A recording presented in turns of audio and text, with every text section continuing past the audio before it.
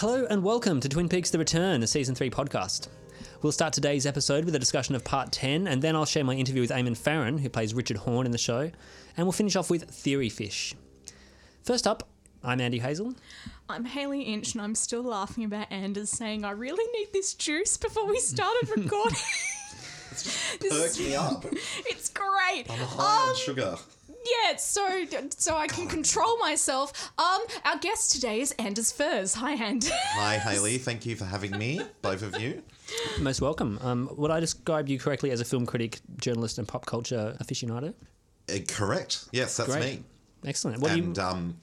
I co-host a film podcast With Mr. someone familiar. Andy Hazel. Yeah, we do. We go back. Cultural capital. We go back with our podcasting ways. And on that podcast a few episodes ago, you did say, were you allowed to include Twin Peaks The Return as a film? What would be your favourite film of the year so far? Absolutely. Favourite moving image work, if you want to get super specific about it. Is it a film? No. I mean, I feel like it's a pointless argument, but favourite thing that involves images and sound. Well, yeah. I think that's just the best way to talk about Twin Peaks. I don't know if it even classifies as a true. TV show or a movie or anything in between. It's something itself. And it plays around with those things in very interesting ways.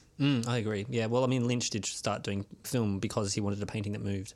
He did, as he told us all up in Brisbane a couple of years ago at the launch of the David Lynch exhibition. I'm so excited when people revealed that they went to this thing. Yes, it was Staggeringly jealous. It was a really interesting experience. David Stratton interviewed him, of all people. But he did say that very thing. He said, I was looking at a tree, the tree moved, and I thought, oh, moving image.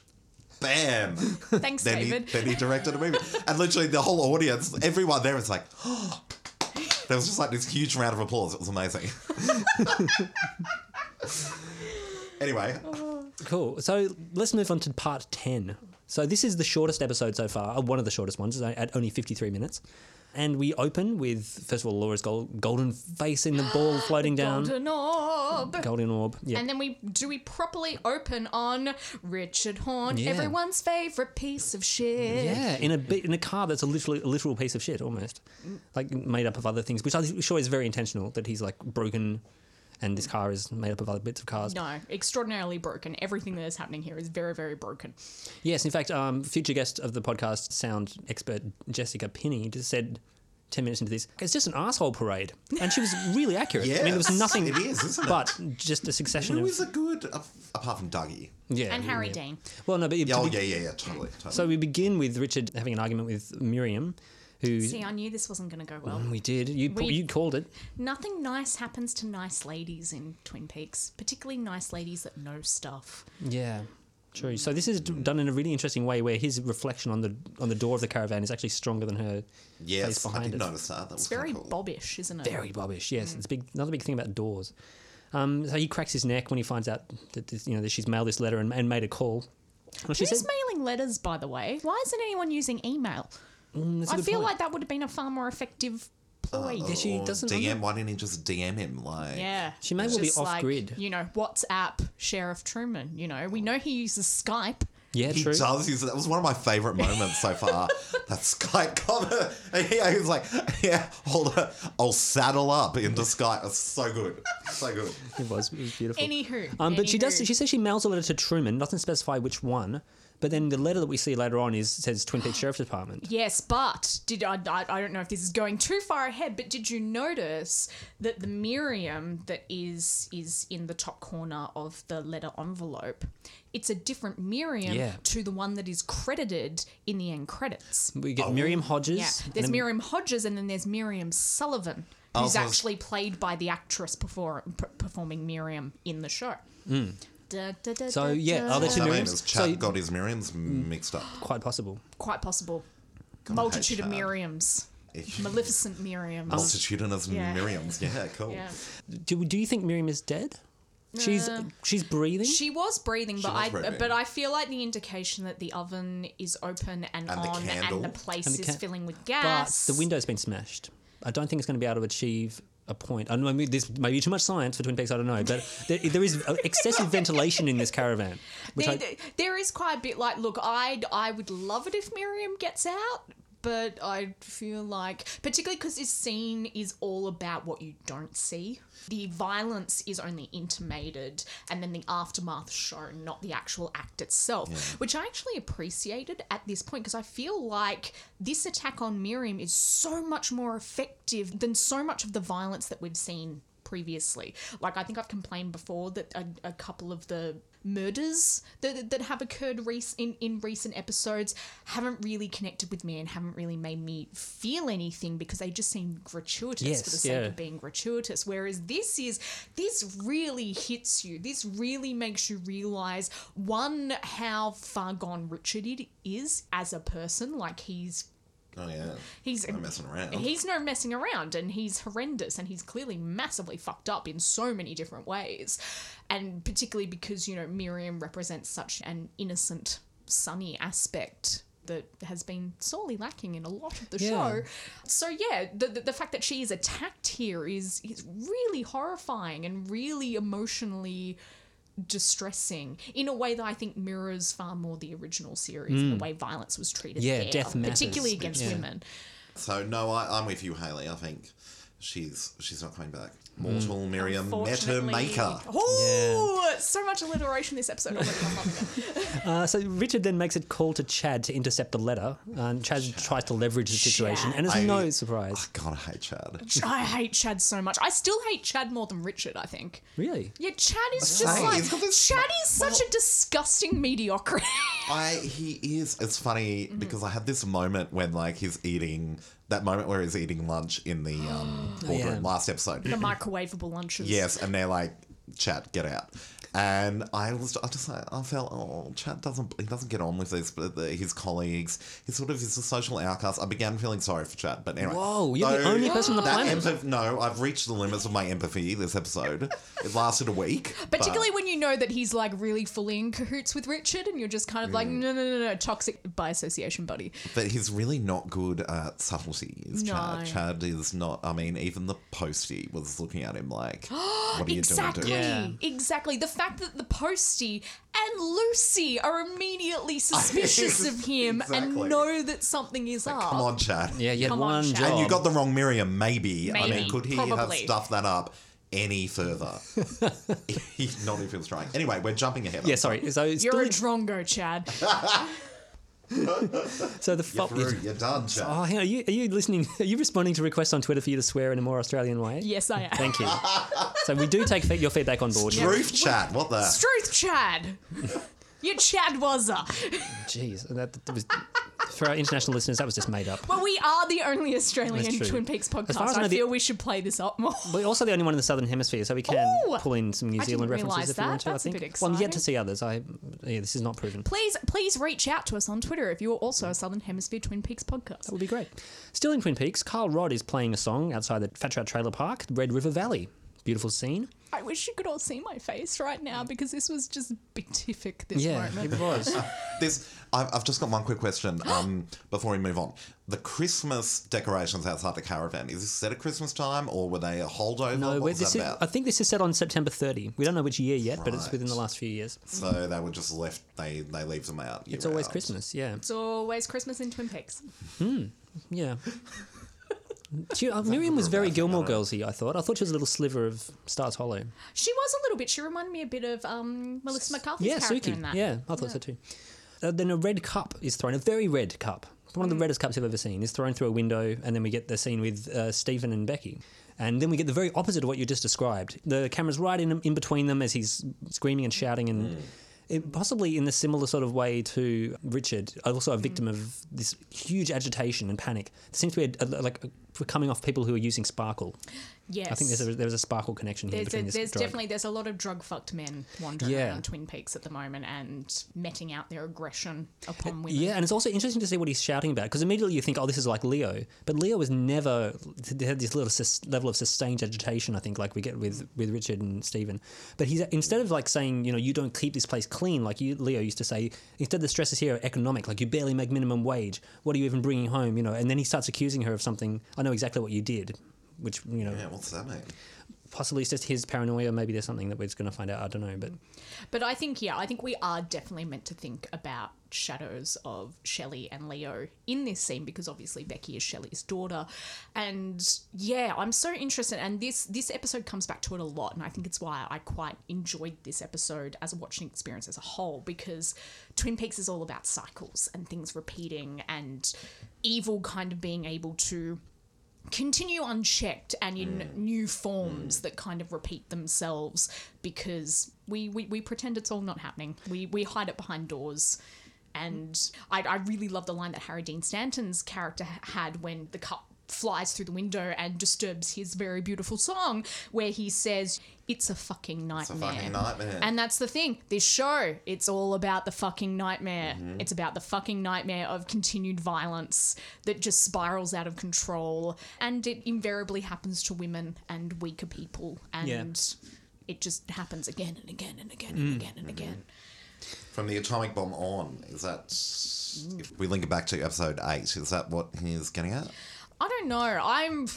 I'm still sitting with how I feel about episode 8 and whether it is actually essential to my own personal journey and understanding of Twin Peaks.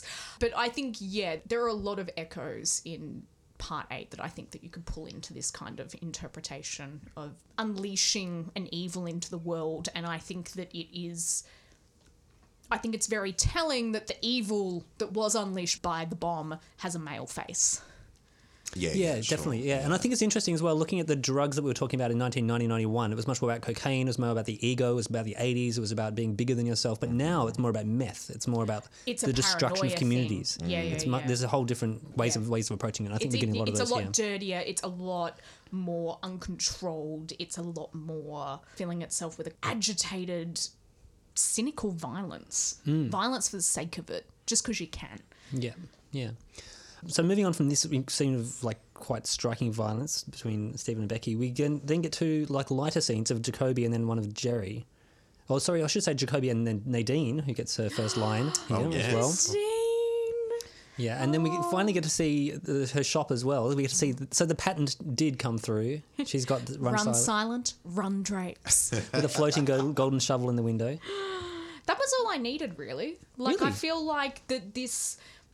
A lot of people have continued to watch Twin Peaks because they love the characters. And, like, this is primarily why I'm here as well. You know, I really love the characters. Some of the other things that come along with the characters, I'm not so interested in. I feel like with some characters, even just getting these glimpses of the fact that they've gone on and they've done things. And totally. Nadine is a successful buesswoman. And she's very happy just sitting there slurping her Frosty and listening to Dr. Amp. And if that's all I get about Nadine, I'm She's living a so pretty good life, satisfied. I've gotta say. I'm really Okay. satisfied. And I feel like that about a couple of the other characters. Some other characters I could get a lot more from. Yeah. David. Same. And I mean, Mark. a lot of... Yeah. I'm still wondering where Ed is. Yeah, I'm curious about that because he was featured in the promotional Exactly, material. he's due. Yeah. And we're over halfway through. Yeah, what's going to happen? There's several faces who still haven't appeared yet. Yeah. Hashtag Audrey. Which we will come to. So it's good. I think it's lovely to see Nadine, especially being warm and happy as well. Like she really enjoys. She seems Dr. Amp. very settled and she seems very... I don't know, there's a nice air to her where she seems a lot more calm. I want to be... I aspire to that level of calm that Nadine was exuding in that scene.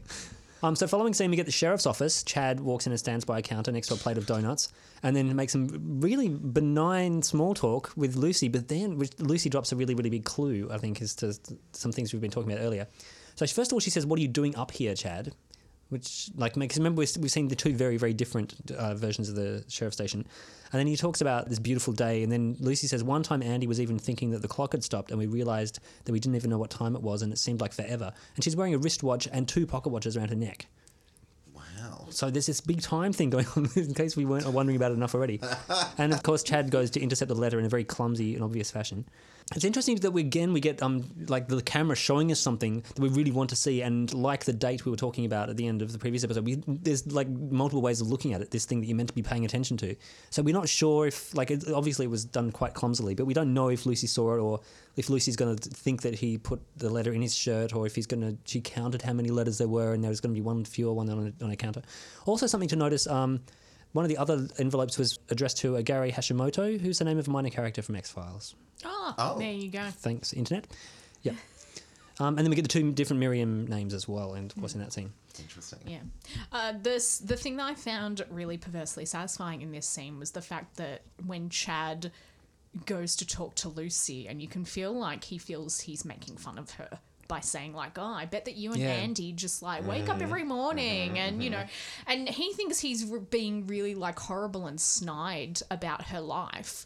But then honestly, like, Lucy and Andy are the happiest characters in this entire show. Totally. Yeah, and it just earmarks the deficiencies of Chad. Yeah.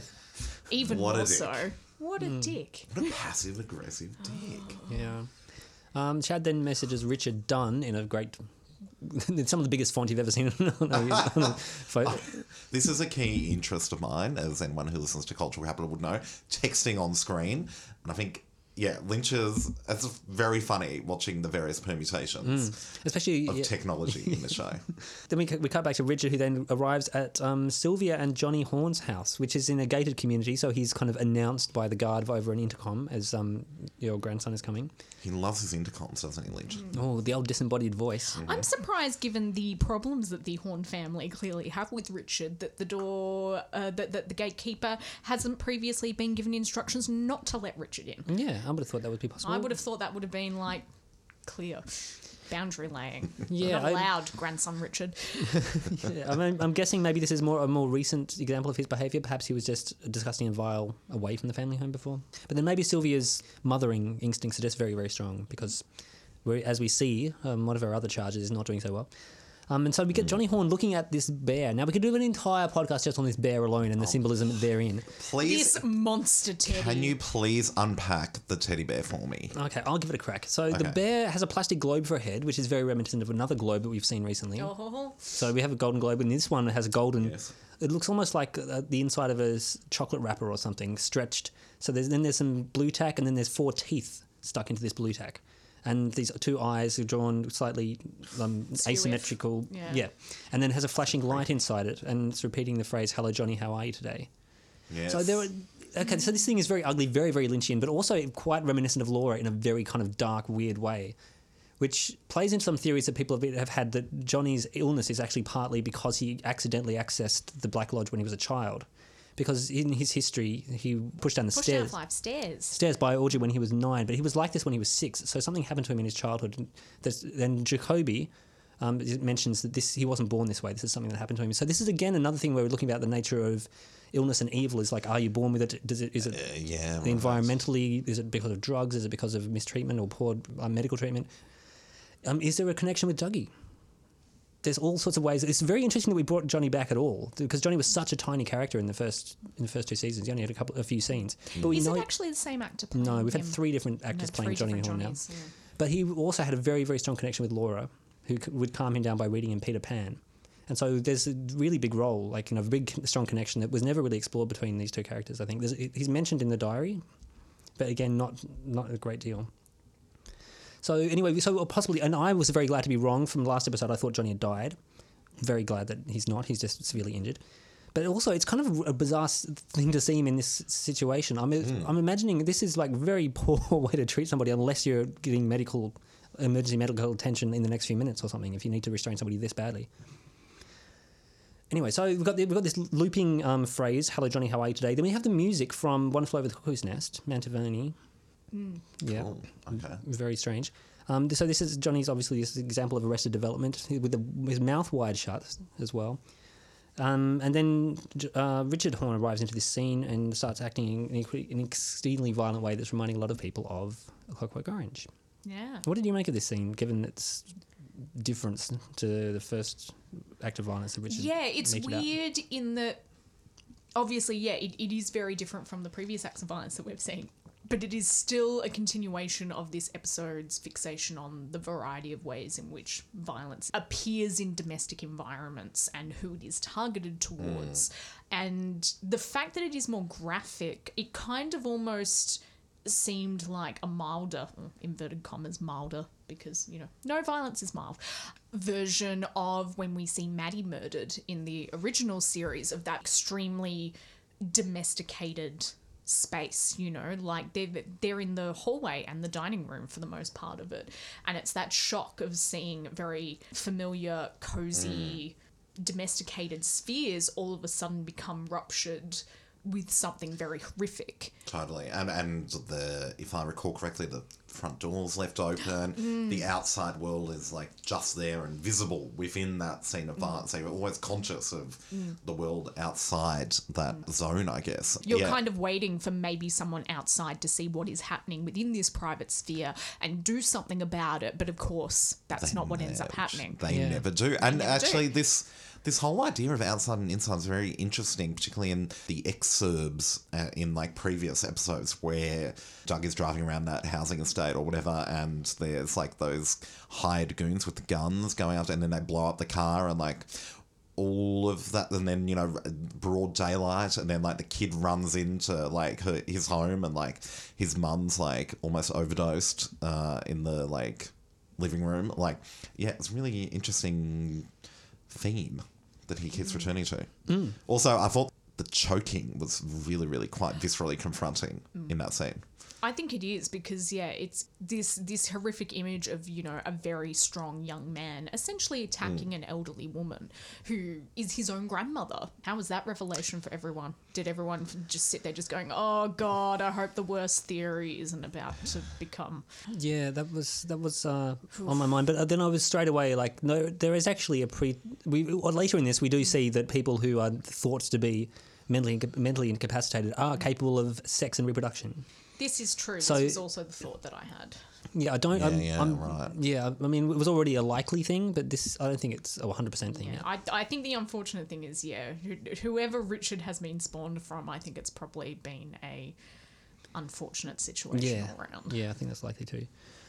So Richard metes out this extraordinary violence on Sylvia, then steals the family silver, among many other things, which I thought was They're very odd things to steal. Yeah, I guess it's whatever was in the safe. It shows that it doesn't have... He's not exactly someone who's operating with a lot of forethought. No. And he's, he's saying, finally, I'm going to leave town as well. So I'm surprised to learn that Twin Peaks has a gated community. It's not... It kind of goes against a lot of the things that we're standing for. Yeah, that's interesting, actually. And particularly as like previous episodes this season, as they've branched out of Twin Peaks, have like set up gated communities and these kinds of communities in like opposition to our idea of what Twin Peaks is. So it's interesting that that's now sort of collapsing that binary. Yeah. It's kind of another example of how we see how much the town has changed and whether the Twin Peaks that we're familiar with even really exists anymore. And the TV, the era, you can just extrapolate so many things. The type of television that it stands for, the time that it stands for. Have you guys been talking about this idea that Twin Peaks has gentrified since the last... We haven't yet, but we could. I saw someone tweeting, I remember who was tweeting about this, and it was like, it's really interesting to see how like these richer people or like yuppies and families have moved in. And looking at the people that were standing around the car accident. Yes, exactly. That's a key I think we spoke example. a little bit in terms of the Roadhouse and how... Yeah, exactly, in the Roadhouse. They have an extraordinary gig booker there. And how do they book out that venue week after week? Yeah, and it seems like it's almost become this weird like satellite city for somewhere like Seattle or Portland, which is very Indian hipster heavy. Yeah, but the population on the town sign is still the same. So I don't know, but maybe there's... How do we know that this is not local mismanagement? Exactly. Well, it's a very good point. City Hall is just like snowed under with debts and can't afford to change the sign. A lot of crime. There is a lot of crime in this town, isn't it? This is true. Yet Chad has time for a donut. Anyway, Ben talks to Sylvia on the phone and she tells him about the theft and he's immediately concerned about Johnny, but less about her. And so he refuses to send her any more money. Do we feel like Ben and Sylvia are actually separated? Well... Or divorced in some way? I don't know. I feel like they're separated. I feel like they're separated. Yeah, Because he still wears his wedding ring, but it's very clear from this conversation that, one, she doesn't have much respect for him. Like, she never really did, I think, and I totally understand it from her original series perspective. So, yeah, it's curious that perhaps they stayed together for the sake of Johnny to take care of him, but otherwise maybe that's their only Yeah. real Well, it seems like connection. Ben is trying to be good. Well, was trying to be good until the end of this sentence. Yeah, Beverly, do you want to have dinner with me? Old dogs die hard, Andy. I've been yes. saying it the Yeah, entire you, time. know, you and yeah. Steph were both like, no, I was don't waiting believe in for his that. redemption. Yeah. And I was like, no, come Yeah. on. No. And you guys were right, yeah. So the whole, Saucy dog Ben Horn. and that's all it took was somebody asking for money. Yeah. Then we leave. We'll leave the Roadhouse scene till the end, but we'll move to Las Vegas, and we get a shot with Candy chasing a fly in the office of one of the Rodney Mitchum. What did you guys make of this introduction, this scene? There was a bunch of people saying maybe was she walking backwards? She was moving in a kind of little-ish kind of way. I feel like this may be reading too much into it. I agree. I like purely on the sense of watching it. I thought the moment outplayed its welcome until that like burst of activity right at the end, and I was like, oh, I see what you're doing here, Lynch. This is a really great, really well sort of choreographed scene, and I loved how we didn't see the fly, we only heard it buzzing around. But what is going on with her? Why is she acting so strangely? Drugs. Really? Okay.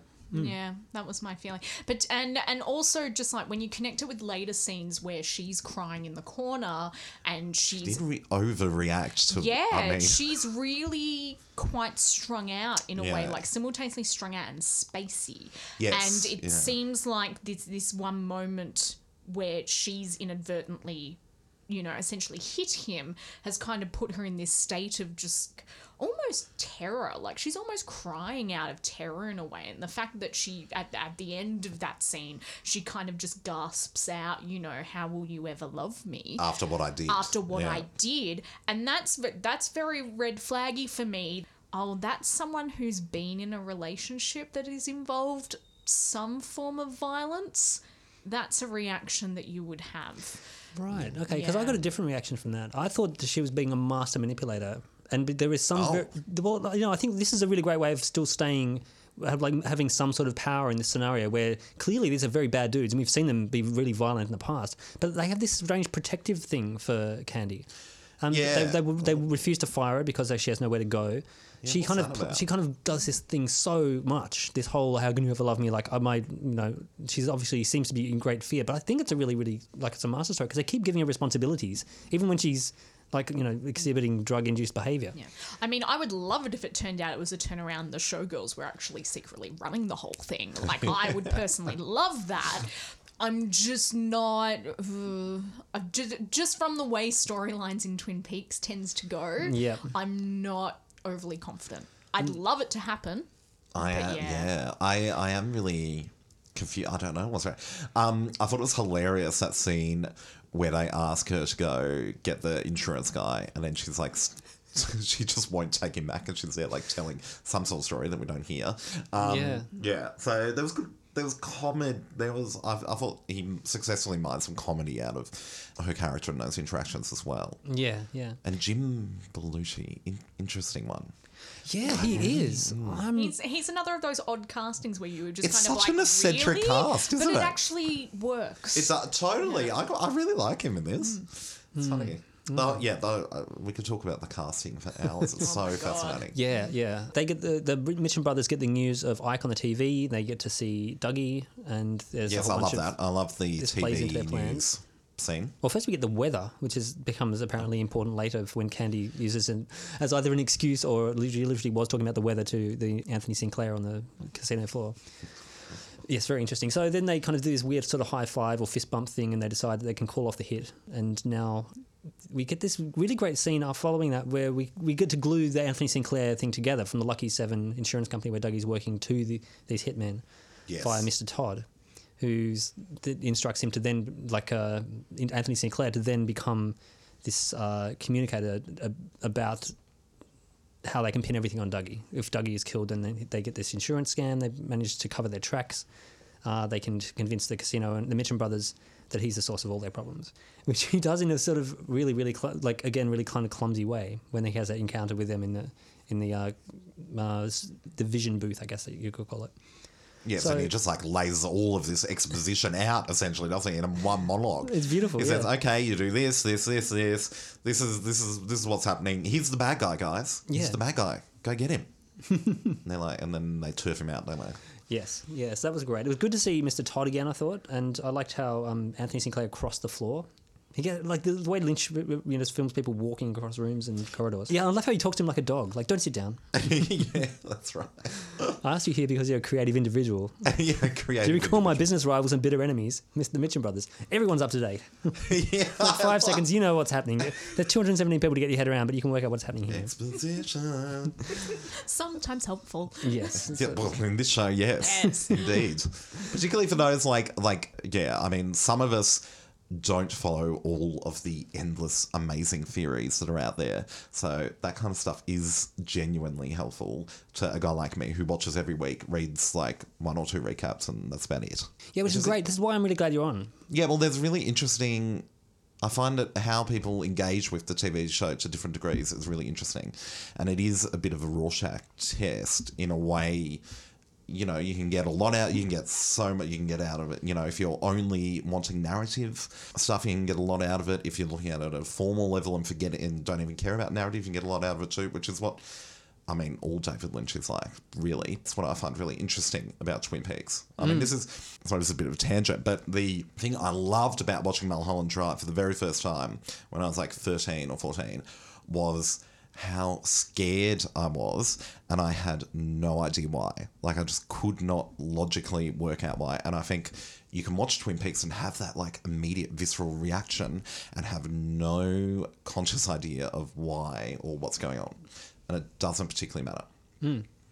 Yeah. Or it does in different ways. I don't know. It's interesting. It's complicated. Yeah. Yeah, and to be able to put that into a soap opera I know. is why we're all here. Exactly. Indeed. Indeed, Andy. So yeah, the Mitchum brothers watch That Insurance Fuck Anthony on the screen. That insurance fuck. Yeah, so that was kind of cool. And then Anthony has his great Mr. Mitchum thing, and then he spells it all out for them in very, very clear letters, and they don't seem to be second guessing his particular motivations, or unless they're doing it quietly elsewhere. And they remember exactly $30,447,000 is how much he managed to get out of them. Dougie was right with all of his scribbles. Yeah, Sinclair was always fucked. you have an enemy in Douglas Jones. The showgirls are making the Mitchum's bourbon on ice, which reminded me a bit of like the Spike, even though it was a different sort of bourbon. Yeah, and they have such a weird dynamic, those two. Even the way that shot was framed, where they're kind of sitting at right angles to each other. Yeah, I was like, it's like the Bergman persona bloody Good call. shots of these two like casino gangsters getting up in each other's grills. It's pretty good. Yeah.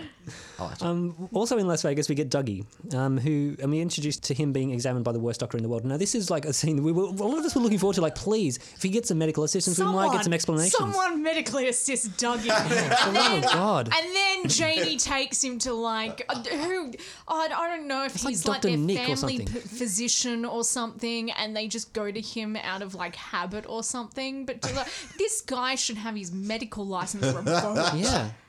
He's just like, oh, have you been working out, Dougie? It was appalling. There's no way anybody So should pay. bad. Is the American healthcare system really this bad? Like, how much do you have to pay for just... Yes, it is. You could do those basic tests. Anyway, I mean, But Dougie, I mean, haven't we already sort of learnt that this isn't particularly different behaviour for Dougie that we're seeing? No. Like, isn't he often like this? Has that been hinted? Kind of hinted, but I feel like how everyone has kind of reacted to him now, except for maybe apart from Janie, who I think has kind of settled into a routine where she's used to just dealing with Dougie's weirdness and Dougie's problems. So she's just seeing it as like a different kind, I suppose, and maybe lasting longer than she's used to. But yeah, you kind of get the suspicion like the people at his workplace were pretty weirded out. Like, even if they weren't going out their way to help him, like, definitely register with them. They were just kind of like, this really isn't right.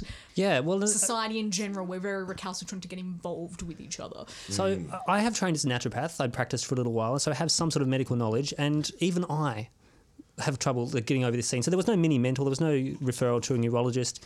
And it's interesting to see the way that Lynch obviously sees these doctors as being purely about the body, purely physical. There was not even any hint of him, the fact that he was barely verbal. Yeah, I think it's very telling that they immediately fixate on the fact that Dougie has lost weight and that is the most The important entire- thing, and that's well, this is great. There's nothing wrong with him Yeah, if he's he's- lost a bunch of weight. He's lost weight in a healthy way or something. I think Yeah, she so, says. so this She, entire yeah. scene just existed for Janie to see the body of the man that she'd been dressing for the last week.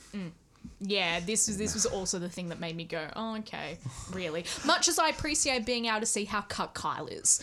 Yeah. Dude is cut. Dude is cut. It is mean, great. yeah. I enjoyed it thoroughly. From a personally, just ginormous trash bag perspective. Naomi Watts' eyes mirrored my eyes. I mean, Naomi Watts was us all. yes, she honestly. was. Oh my god, her sex eyes in this was so great. I thought I loved those shots of her. The kind of lingering where she was just like, it was very someone on Twitter I think juxtaposed it with pictures of Nicole Kidman in something that she was in recently and doing very good bedroom eyes, and she's like, it's no wonder they're besties. Yeah. They've got the same bedroom eyes. Oh, man. And yeah, so to be able to lead into that scene, we got red shoes. Red shoes. First thing we saw, red shoes being taken off. shoes, but red shoes. Yeah, cool. And then yeah, it was amazing. The birthday cake. Is it maybe it's just a piece of chocolate cake? Sorry. Oh yes, yeah, he loved that chocolate cake. He did. He was. I really enjoyed the physical acting here of Yeah. eating it. Yes. And you kind of really realise how disconnected Dougie is from everything a lot of the time. Like, he's just very focused on very particular things, and it tends not to be people. He tends to not be fixated on people. Yeah, you're right, He it's tends to be objects, isn't fixated it? on objects. The sheriff's badge or like Sheriff's the cake. badge, cake, the Yeah, yeah. stethoscope. Yeah. Oh, so what did you make of the sex scene that followed this?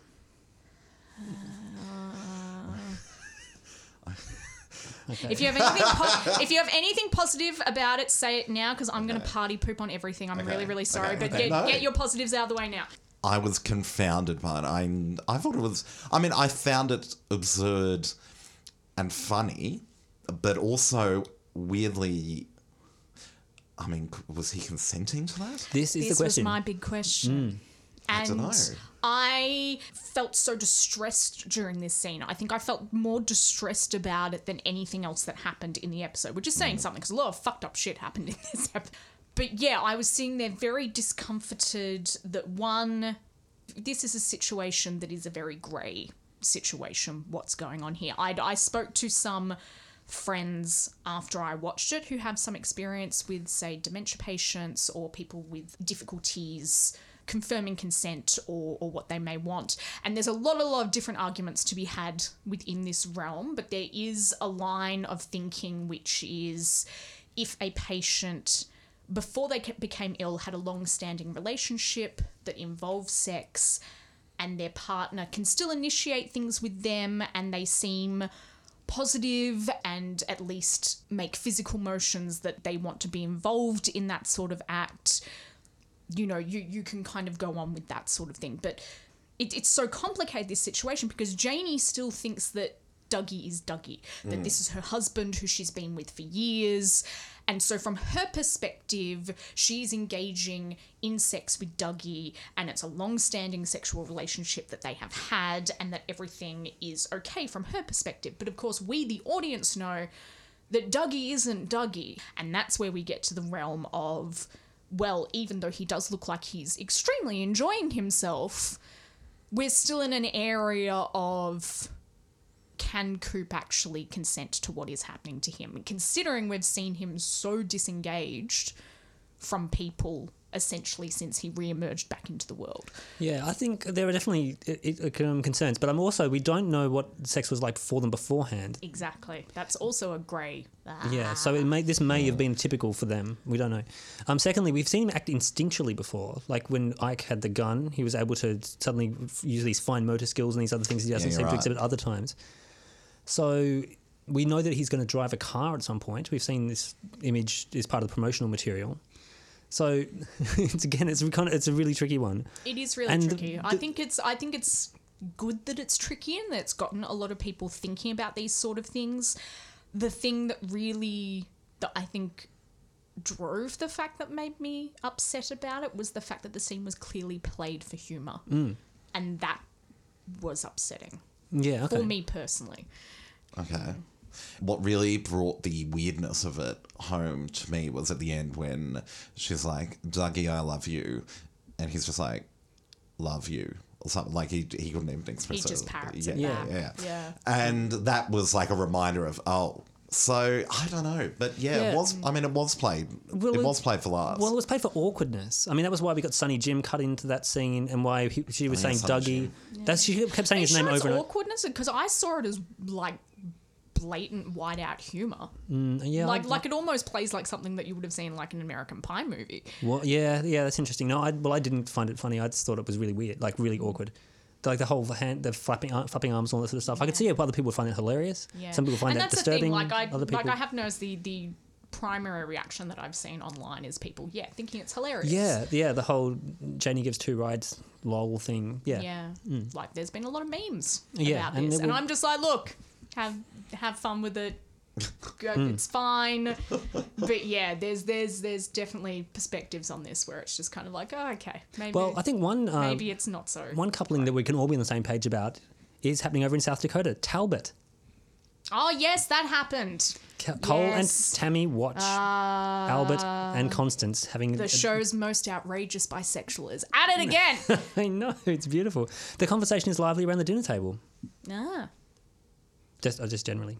I'm sorry, I didn't mean to confuse you like that. And Okay. sorry, I was just like, I was very confused. I was like, what? well, I don't know. Well, it is. It's weird. There's a dinner table, and they're clearly having a great time.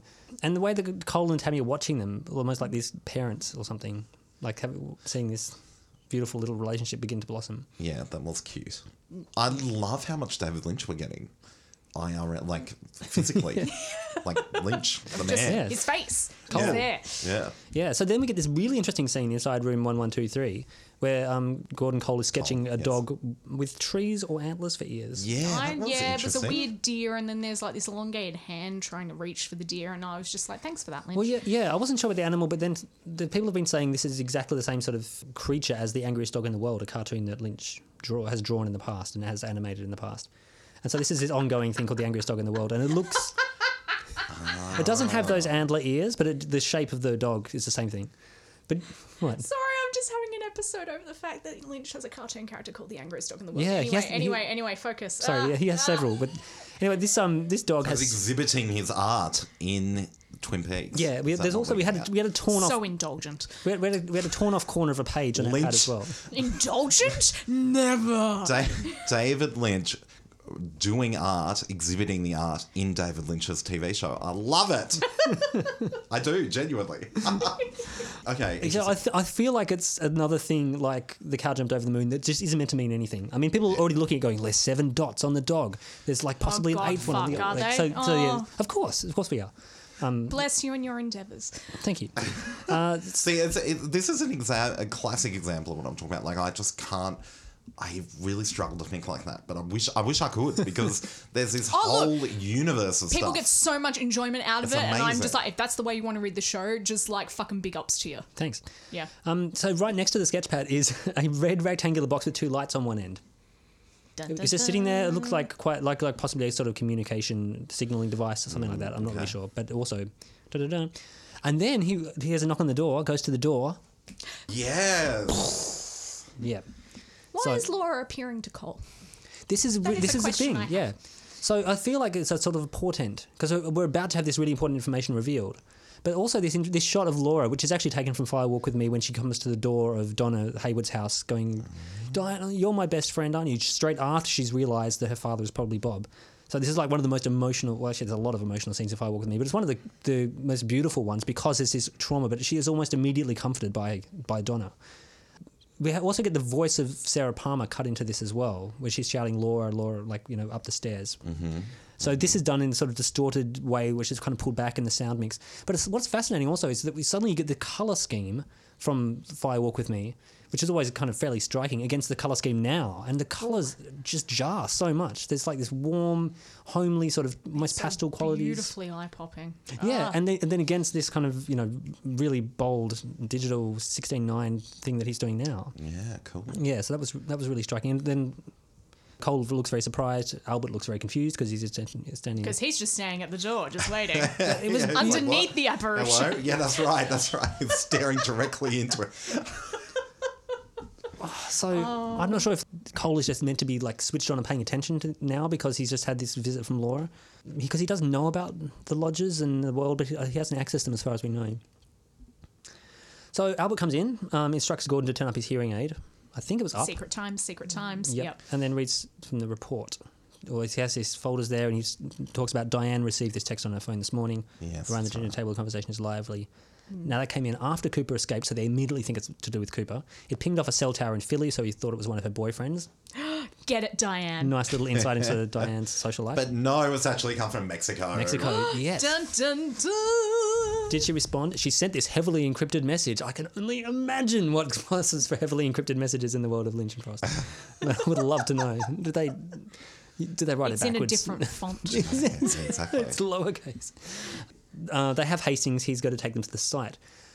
So what do we think is... So immediately they think... Is this a site in South Dakota that people have been trying to find? Or someone did. Someone Yeah. on the interwebs And did people- find it. Yeah. Oh. The coordinates that were on Bill Hastings' website, if you pinged them into Google, it zeroed in on a particular place in South Dakota, Dakota. and someone went and looked at it Yeah. to find out. A local. Did they find anything? No. They found a buried tuna can that didn't have anything in it. I think there was It nothing. had a bullet hole in it. Yeah, there's nothing of note. I Yeah, don't think. but they did note that they saw some car tire tracks through the grassland that looked fresh. So they were like, well, if there was something there, someone could have beat me to it and just hasn't said anything. This is Dun, dun, dun, real life Twin kind of Peaks creepy because mysteries. it's real. Yeah, I'm yeah. singing a lot this episode. Sorry, guys. I'm just really excited. No, don't need to So apologize. Twin Peaks is bursting out into real life South Dakota. Yeah, yeah. Yeah, it's Yeah. going to be in our lives and in your bedroom. I sincerely hope not. I really hope not. So immediately, Albert and Cole think that this is evidence of Diane aligning herself with Doppelkoop. So his response is to keep her close. But I'm not rushing to that conclusion quite No. yet. I feel like there's a Philip Jeffries in between in this scenario, and he may well be in Mexico.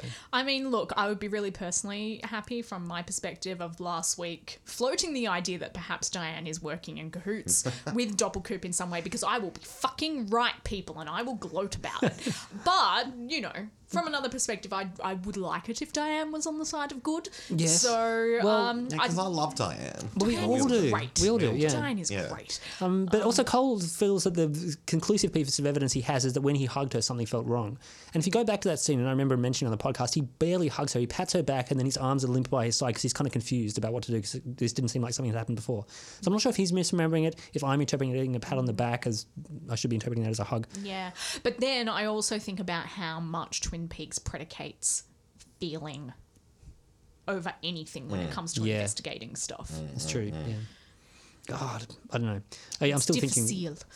I'm still thinking there's a Jeffries that we haven't. Hasn't been. This is yet to play out some scenes, and then we get a really strange shot of Tammy walking slow motion down a corridor towards a door that. This is really feeding Stephanie and I's theory that she's a snake. Did you Yeah. see the way she moved? She was like a slithery viper. But also did you see the door handle shift? No. Like if you go back and watch the scene, you'll see that there is a pixelation and the handle jumps. This So- is why everyone was yelling about doors on Twitter. Yeah, so that's part of it. So it could just be some sort of thing where they wanted to cover up the room because Saw the door talk. I was very confused. Right. I'm confuddled by a lot of the talk. yeah, I think it might have just been I try, but then sometimes it's just like, so the electric card reader blur. So maybe that they were just using a different door for that particular cutaway, and they wanted to blur it so people didn't go, oh look, it's a different number or something. I don't know. But anyway, she walks in, does her walking, incapable of being stationary. Oh my... Yes, I noticed that too. I was like, why doesn't she stop moving in this scene? Well, any scene, Interesting. in Maybe any she scene. is a she snake. never stops moving. She's very fidgety. She's very like, Yeah. just constantly almost trying to This like was- shift and morph herself into something This was else. the first time I had noticed it. It was really quiet. It's such an intriguing I'm doing it. performance. It This is, is yeah. really I love bad. it. Yeah. I'm really hoping that it's like actual like proper direction.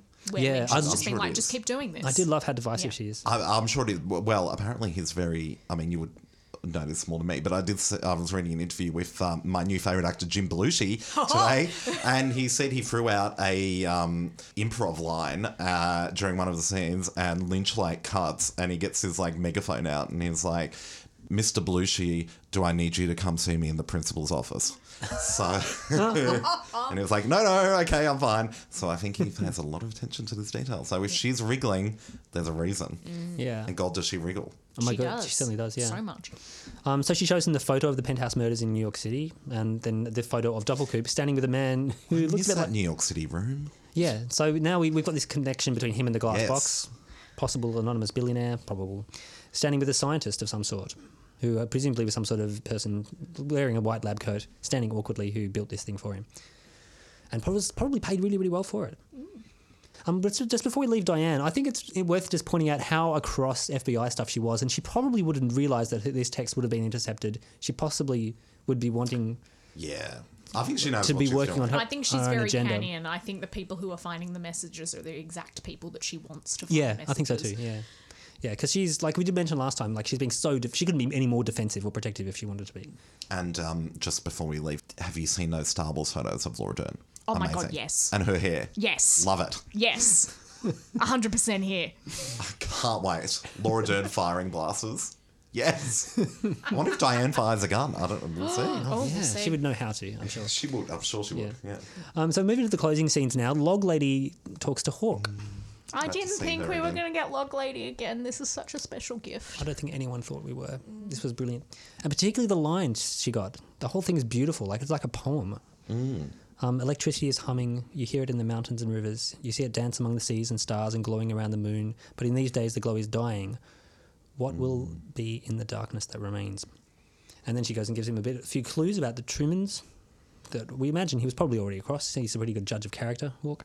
But she reminded them they are your brothers, and the others, the good ones who have been with you, presumably talking about Andy and Lucy. We haven't really seen him be around. Maybe anyone else. Bobby. Yeah, good call. Yeah, he's been around. Now Possibly Chad. No, no no, Chads. no Chad. No Chads. There are no Chads in the futurist visionings No, I don't think of Log Lady. Log Lady has much time for that. Good. I'm glad. Now the circle is almost complete. Watch and listen to the dream of time and space. It all comes out now flowing like a river. Which is like really good premonition for part 11. Like a river. I like that. And then that which is and is not. Hawk Laura is the one. Of course she is. Yeah, it's good to be reminded of that. It is good to be reminded that She's Laura the is the entire one. point. She is the point. She's the point. Even if we're no, not even with. I was going to say even if we're going back to atomic bombs, but it's not even if. She is the one. She's part of that She is too. the one. She is the central pivot. She is around which everything spins. Yeah, and now she's a source of all good. And possibly, depending on when you think that I don't know, I'm going to say it again, the Cosmic Uterus Saxophone released the ball, Laura Ball, whether that was in the 40s, 50s or today, or whether that even matters. Is she? Because it seems like, she's sent back, so we all thought we were going to see her in some sort of way this episode, particularly with this episode title being Laura is the one. But now it feels like, well, maybe it's going to be next time. Because we know that the next episode is going to be screened at Comic-Con. So it's not going to be Is it? Is it? It's not going to be another part well, 10. we all it's going to didn't be know that, something Andy. big. Sorry. Okay. Sorry. Yeah, there's a big thing there. A Jeez. whole bunch of the cast and crew are there. There's all these merch you're not going to get anywhere else that people are desperately trying to get other people to buy for them. But yeah, so this is presumably going to be a really big app. There's going to be some big reveal. It's going to be, I don't know, some form of Cooper's reassembling, or it's going to be Audrey, or it's going to be Laura, or something like that. And also, we know it's 60 minutes, so it's going to be 7 minutes bang longer on. than this episode. Because 13.4%, I measured it, of this episode is the next song that we're about to hear, No Stars. That's quite a lot of It's time. quite a lot of time, and it felt... All entirely warranted. Yeah, and I would important. say that it's an amazing song. You will hear in a bit of bonus content that's going to be released later this week an interview with co-writer John Neff, who wrote the song together with David Lynch, who talks about the creation of that song. And I'll do a bit of a spoiler now. It was written 16 years ago. And so she's actually lip-syncing to a recording that she made when she was a lot younger. And it's quite obviously, I think everybody would have noticed, not quite matched. Well, this is, if we remember her from Mulholland Drive, she specialises in lip syncing. She's very good at that sort of thing, yeah. It's true. Yeah, no, I thoroughly enjoyed this song. It was some good ambient dream pop shit. Yeah. Which is right up my you just alley. said co-written by David Lynch. Yes. So, yes, I imagine he probably wrote the lyrics because the lyrics are extremely prescient, I think, particularly when you partner it with the previous scene with the Log Lady, where she's essentially talking about we exist in this world that is dying. we exist in this world that is kind of slipping The through our electricity fingers. is dying, that The kind of stuff. electricity is dying. Everything's slipping away. You have to get the good ones around you. And then there's these beautiful lines in this song, like the one that I repeated over and over again so I could write it down was, "My dream is to go to that place. You know the one where it all began. Isn't this the journey we are all on, friends?" Yeah, and it's kind of amazing that he pulled that out because that was a song that he wrote in 2001. He did write the lyrics and John Neff wrote the music. And he pulled that out of an unreleased album by a band that he had, or this duo that he had, the two together. This is called kind Blue of like Bob. his weird obsession, isn't it? That idea. I'm just thinking, you mentioned 2001 and the singer, and I'm thinking Mulholland Drive, very similar theme. Yeah. Of just like trying to get back Lost to Eden, something going back that to the now Garden of doesn't Eden, that you exist. can't, it's gone. And that you can't. It's You like can it's this never- ephemeral You thing. can never go back. You can never go back. And I think that's what a lot of Peaks fans have been having a frustrating time with this new season, because it is very different, and we do get Yeah, these 'cause you can never go back. snatches. We do get these snatches of old characters that we loved, and maybe we're not spending as much time with them as we want to. But if the original show is that Eden, you can never go back. You can never go back. You can never return, because everything changes and time happens Yeah, it'll do that. and evil spills forth and grows. Well, this is all very depressing. Soz. It's Bring it back to something flippant, how amazing was Rebecca Del Rio's dress with the black and Yes. white zigzags? It was all very waiting room. Yeah, It was yeah, totally. excellent. That was great. Thoroughly well that themed. was Yeah, very I excellent. think this is the musical performance I have enjoyed equally, along with the Chromatics performance. Oh, which yeah. has been Oh, my I favourite love so the far. Chromatics performance too.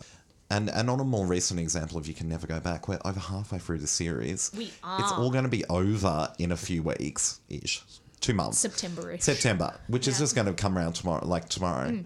And we'll never be able to go back, you guys. We'll never be able to go back. It's so weird to be conscious of the fact that you'll never be able to go back whilst you were moving through the thing, which you will be lamenting never being able to go back to. I hope that made sense. It did. Yeah, I'm going to be really wondering how the fandom in general is going to be Yeah, where to after from here? everything is screened. Considering Good question. everyone spent 25 years waiting for it to come back, and now it's back, and we're going to get to the end of it.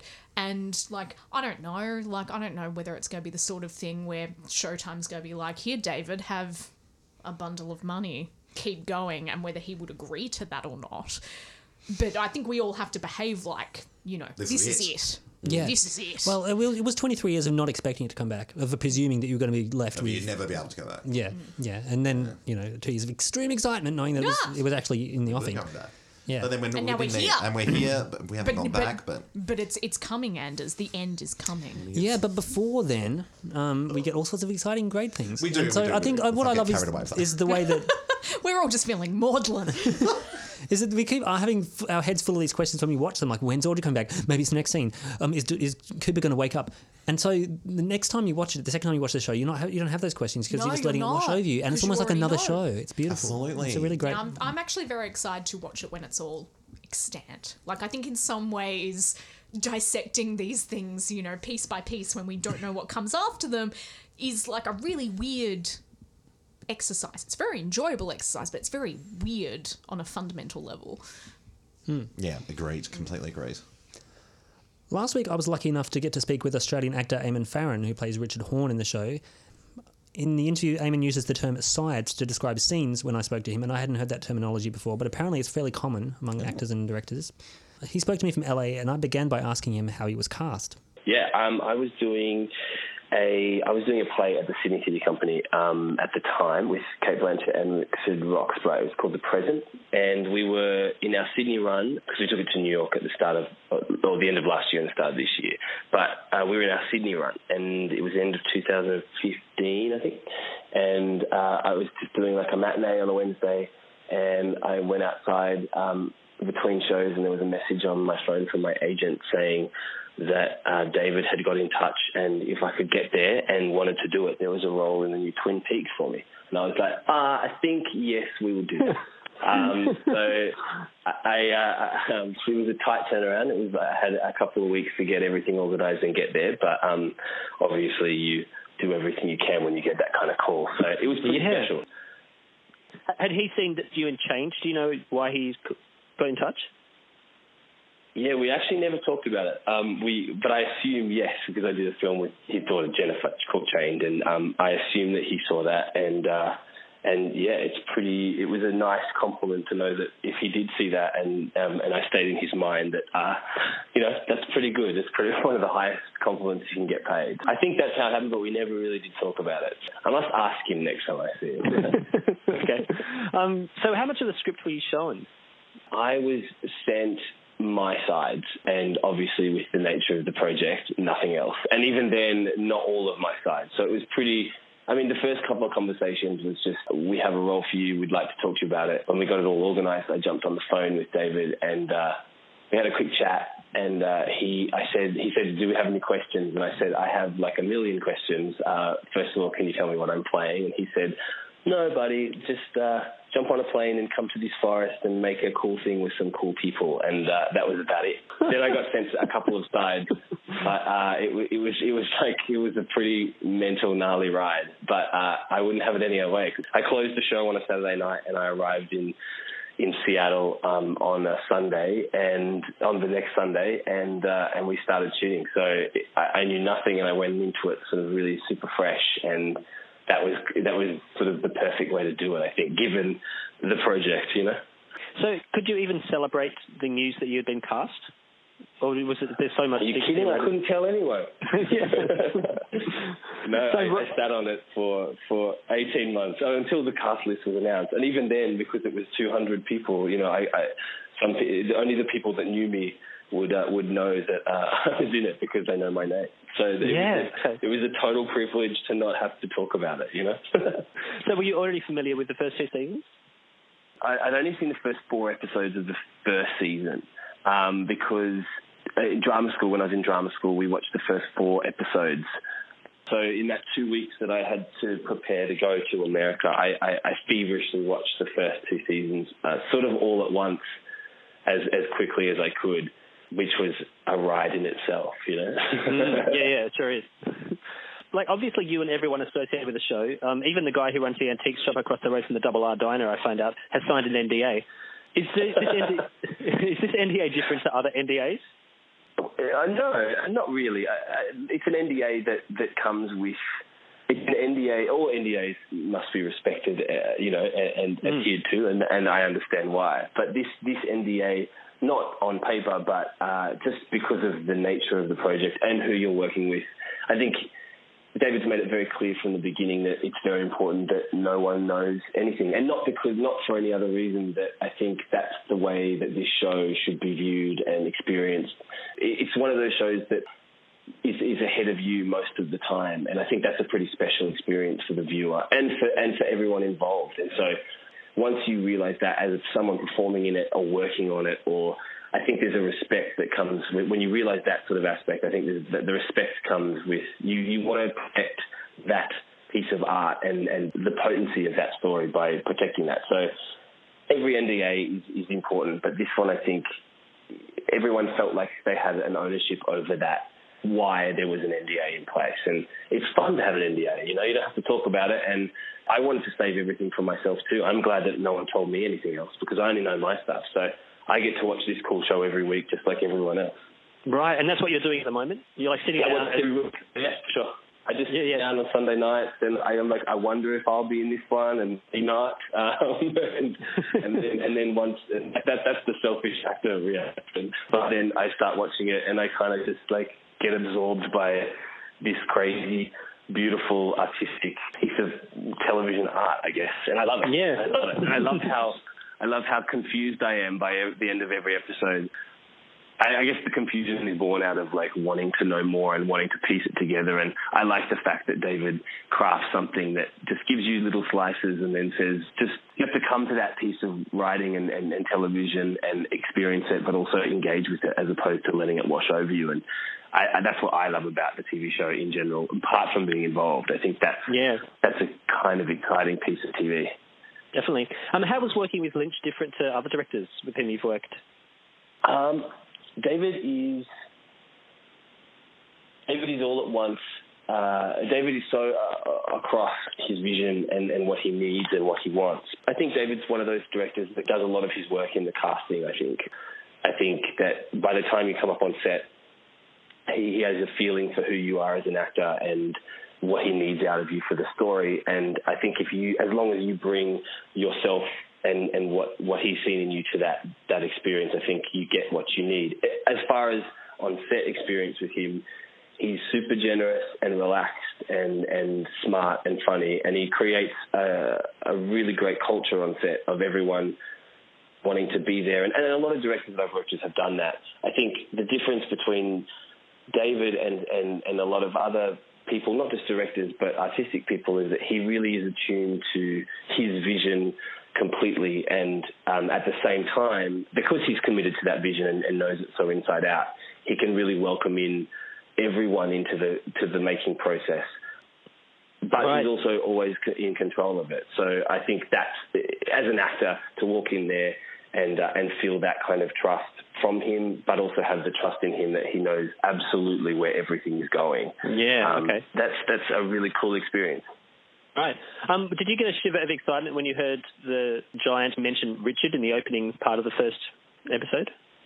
Well, see, I wouldn't be so. I wouldn't assume nothing in this show. Yeah, so, okay. I heard the name Richard, but I'm not sure. Who knows? Yeah, okay. If I was across it, then maybe, but I wouldn't go assuming anything. Yeah, it's a safe bet.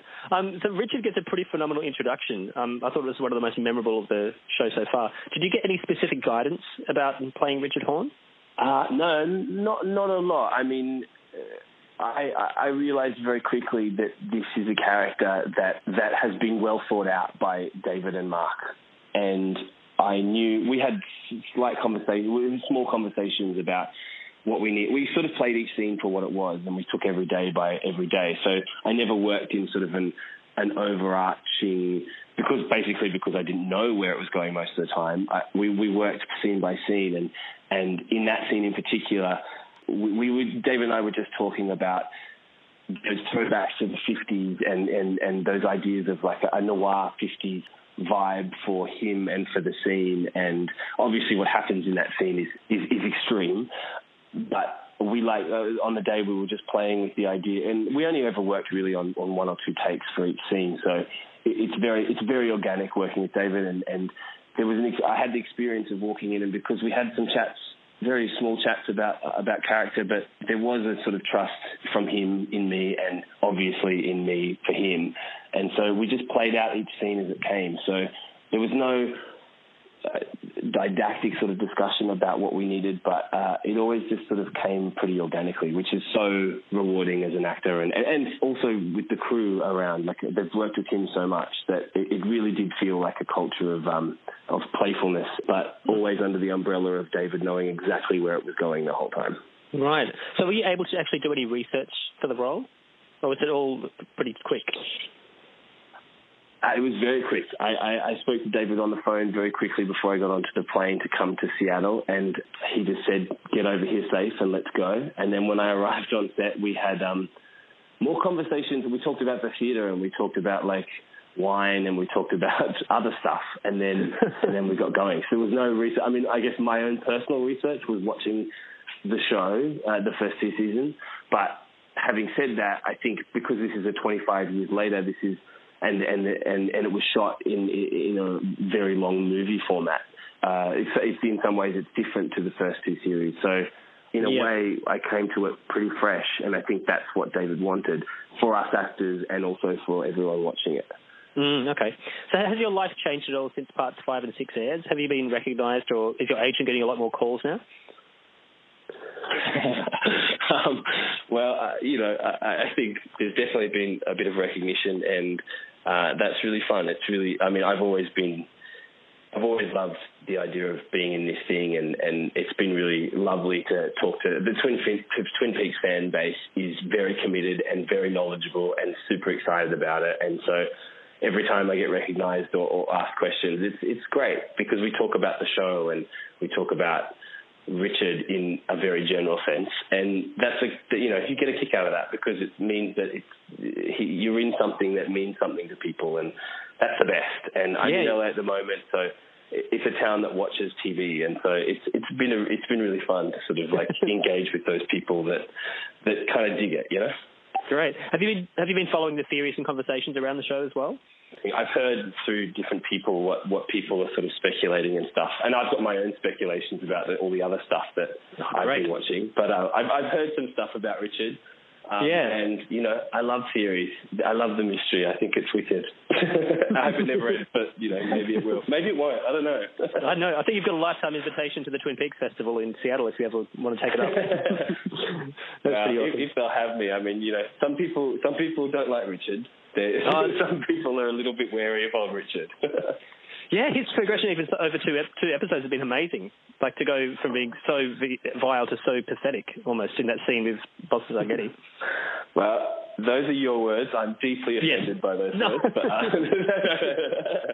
well, that's the genius, I think. Like, that's what I enjoyed about those first two eps. That there is the first ep is there's some pretty horrific stuff, and then the second ep, he gets thrown into a whole different context, and I think that's the beauty of what Lynch does with character is he really kind of lets you have a bit of carrot and then he subverts or changes or pivots the whole thing. And I think that as a viewer, I think that's why his characters endure over film and TV, because they pivot and they're surprising and they're like humans. And I think that's what's fun to play about those people. Do you have actually your own theories about Richard's parentage? I have as many theories as there are out there. I have a theory, but I don't want to speak on it. I want to see it play out, because what I've learned from Lynch is that things sometimes aren't what they seem, and I love that. And so I wouldn't touch that with a 10-foot pole. Perfect. Okay. Well, best of luck with Adora and Mohawk and the other projects you've got coming up. It's a real privilege to talk to you. Thank you, dude. Oh, man, I appreciate it. It was really fun. Thanks so much.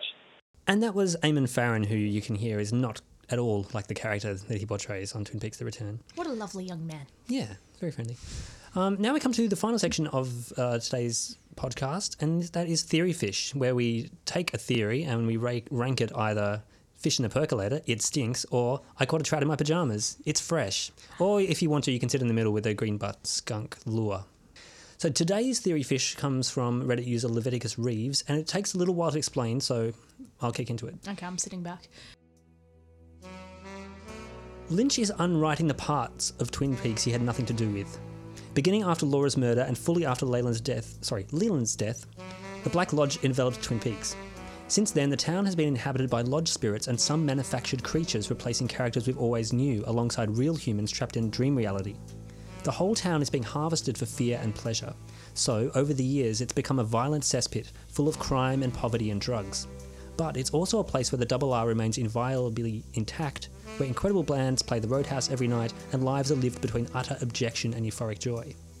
Twin Peaks isn't the only town subsumed into the other reality of dreams and nightmares. Las Vegas has clearly been twisted into surreal madness for years. Perhaps there was another portal in Las Vegas. A portal recently opened up in Buckhorn, and you can see the spirit world encroaching there. The Fat Trout Trailer Park was like a little outcrop of the world conquered by the spirits. When the lodge took Twin Peaks, it took in the trailer park alongside, which is why the park and even the distinctive electricity pole is now in Twin Peaks. I believe that when Truman and Hawk and Bobby go to Jack Rabbit's palace in the next episode, they're going to step into a portal into the real world. Lynch is returning us to Twin Peaks, but he wants to override everything that happened since he left the show by placing it in a dream reality. Nah. It's a bit percolator? Yeah, stinky fish. No, that trout is firmly ensconced in my pajama pants.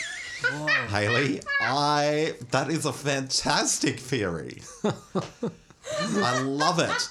It gets to the metatextual heart of what David Lynch loves to do, as we've been talking about. This idea you can't go back, but you can override things. I like it. I'm with you, Reddit user. Wow, okay. No, yeah. See, I'm the opposite in that, if we are going with the theory of you can't you can't repeat the past, you can't recreate the past. You then can't ride roughshod over it and pretend that it didn't happen or that something else is there instead. That's my feel. Okay, because there already has been some rewriting. Like there's a long list of Well, I was going to ask. discrepancies between canon and the Secret History of Twin Peaks book. I can put the link to that if people are interested. But there's a whole lot of things like Norma has a different mother. She was born at a different time. There's things that just don't add up time-wise at all. There's lots of these examples. Maybe instead of a dream world, there is just Lynch's Twin Peaks and there is Mark Frost's Twin Peaks. And never the twain shall meet. Yes, and when they do meet, it's sort of in this crazy collision. That is what the end product that we That get. is the show. Exactly. Yeah. Yeah, well, it is interesting that when we always knew that there was potential for portals to open up. We got a hint of that in Fire Walk With Me. But now that we're seeing this, like a lot of plot is focused on locations. So, like, we have these coordinates that are very, very key. That are the only thing that can save Briggs, to be able to get out from when he was in the lodge earlier. Or there's, the stuff playing out in Vegas. Now we get Mexico. We always knew there was something happening with Philip Jeffries in South America. And we know that there's going to be some scenes. Actually, no, I shouldn't talk about that. This may not be stuff that I should be talking about. Anyway, so there's definitely like lots of geographical portals. I don't know. I'm kind of a bit green butt skunk. I think there are some real things I really like about this, but I don't believe that next episode we're going to see a real Twin Peaks. Yeah. Through Jack Rabbit's palace. Yes. Apologies once more for being distressingly linear. Oh, no. I love this. This is very key.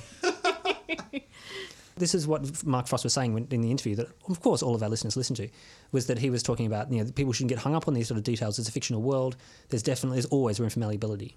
There's always room for rereading it. And that's an interesting thing to remember is, there's like this really interesting, production history, how that influences what we end up seeing. And to what extent is that conscious or planned? To what extent does that matter? But it would be really cool if the show started incorporating that messy production history in the form of wormholes into other places. Well, I suppose it's kind of doing that already, in that we do have those weird spiritual realms and the lodge and the glass box and the glass box, as a way between. So it's already been established that there are several worlds at play here. I'm just not quite sure how many more of those are sandwiched into the real world, inverted commas, space that we've already been traversing through. Okay. And this is the really interesting thing about Twin Peaks for me is, as I said before, the different levels that we read the show and how, the way I come at it less in terms of a Twin Peaks fanatic who tracks everything, but definitely as a Lynch fan and seeing actors like Mr. Winkies or seeing Naomi Watts wearing her pink cardigan that she wears in Mulholland Drive-ish. All of that stuff is like playing to this idea of this real world context to the show, which really does inform what gets filmed, what gets put up on screen. The fact that Naomi Watts is starring in the show, or Laura Dern, or whoever, actors who was used before. So this idea that, this context, Lynch's history, really seriously informs what we end up watching, I think is really interesting. I think I'm far more interested in the idea that Twin Peaks is just part of a greater Lynch universe. The Lynch multiverse. The Lynch multiverse, and everything's just being folded. Is that a thing? Well, actually, in the interview I did with John Neff, which I don't want to spoil because I do want people to listen to it, he expands on this from an insider perspective. Cool. Yes, he spent a lot of time doing things with David Lynch and talks about it on our own. So now that he's on your podcast, does that mean we are part of the Lynch? Yeah, I think you are. Multiverse? My disembodied voice is part of the Lynch multiverse. No. This means very different thing for Haley than it does for us. You're going to be subject to all manner of shit. The evil that men do. It's not going to work out well for me, guys. Jeez. No. Well, the influence Lynch has on us as viewers, I mean, you can think about it in many different ways, but it's Lynch's world and we're living in it. Lynch's multiverse, who knows? Whether you like it or not. There was one other very much shorter theory that I could run past you for a bonus theory, Fish, and that is Doppel Cooper is the anonymous billionaire who set up the box to capture Good Cooper. So far, we have floated this before. Very, very but early. There is an extra bit.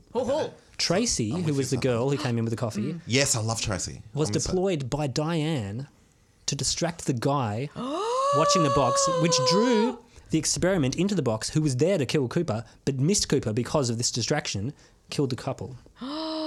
Fish in my pants. Thus saving Fish good Cooper in and allowing him to progress to the yes. purple zone. I'm 100% on this. This sounds amazing. That's a great theory. I think it's a brilliant theory too. I also think that Diane could be working with Denise, who's the one character we've seen who doesn't trust Cole.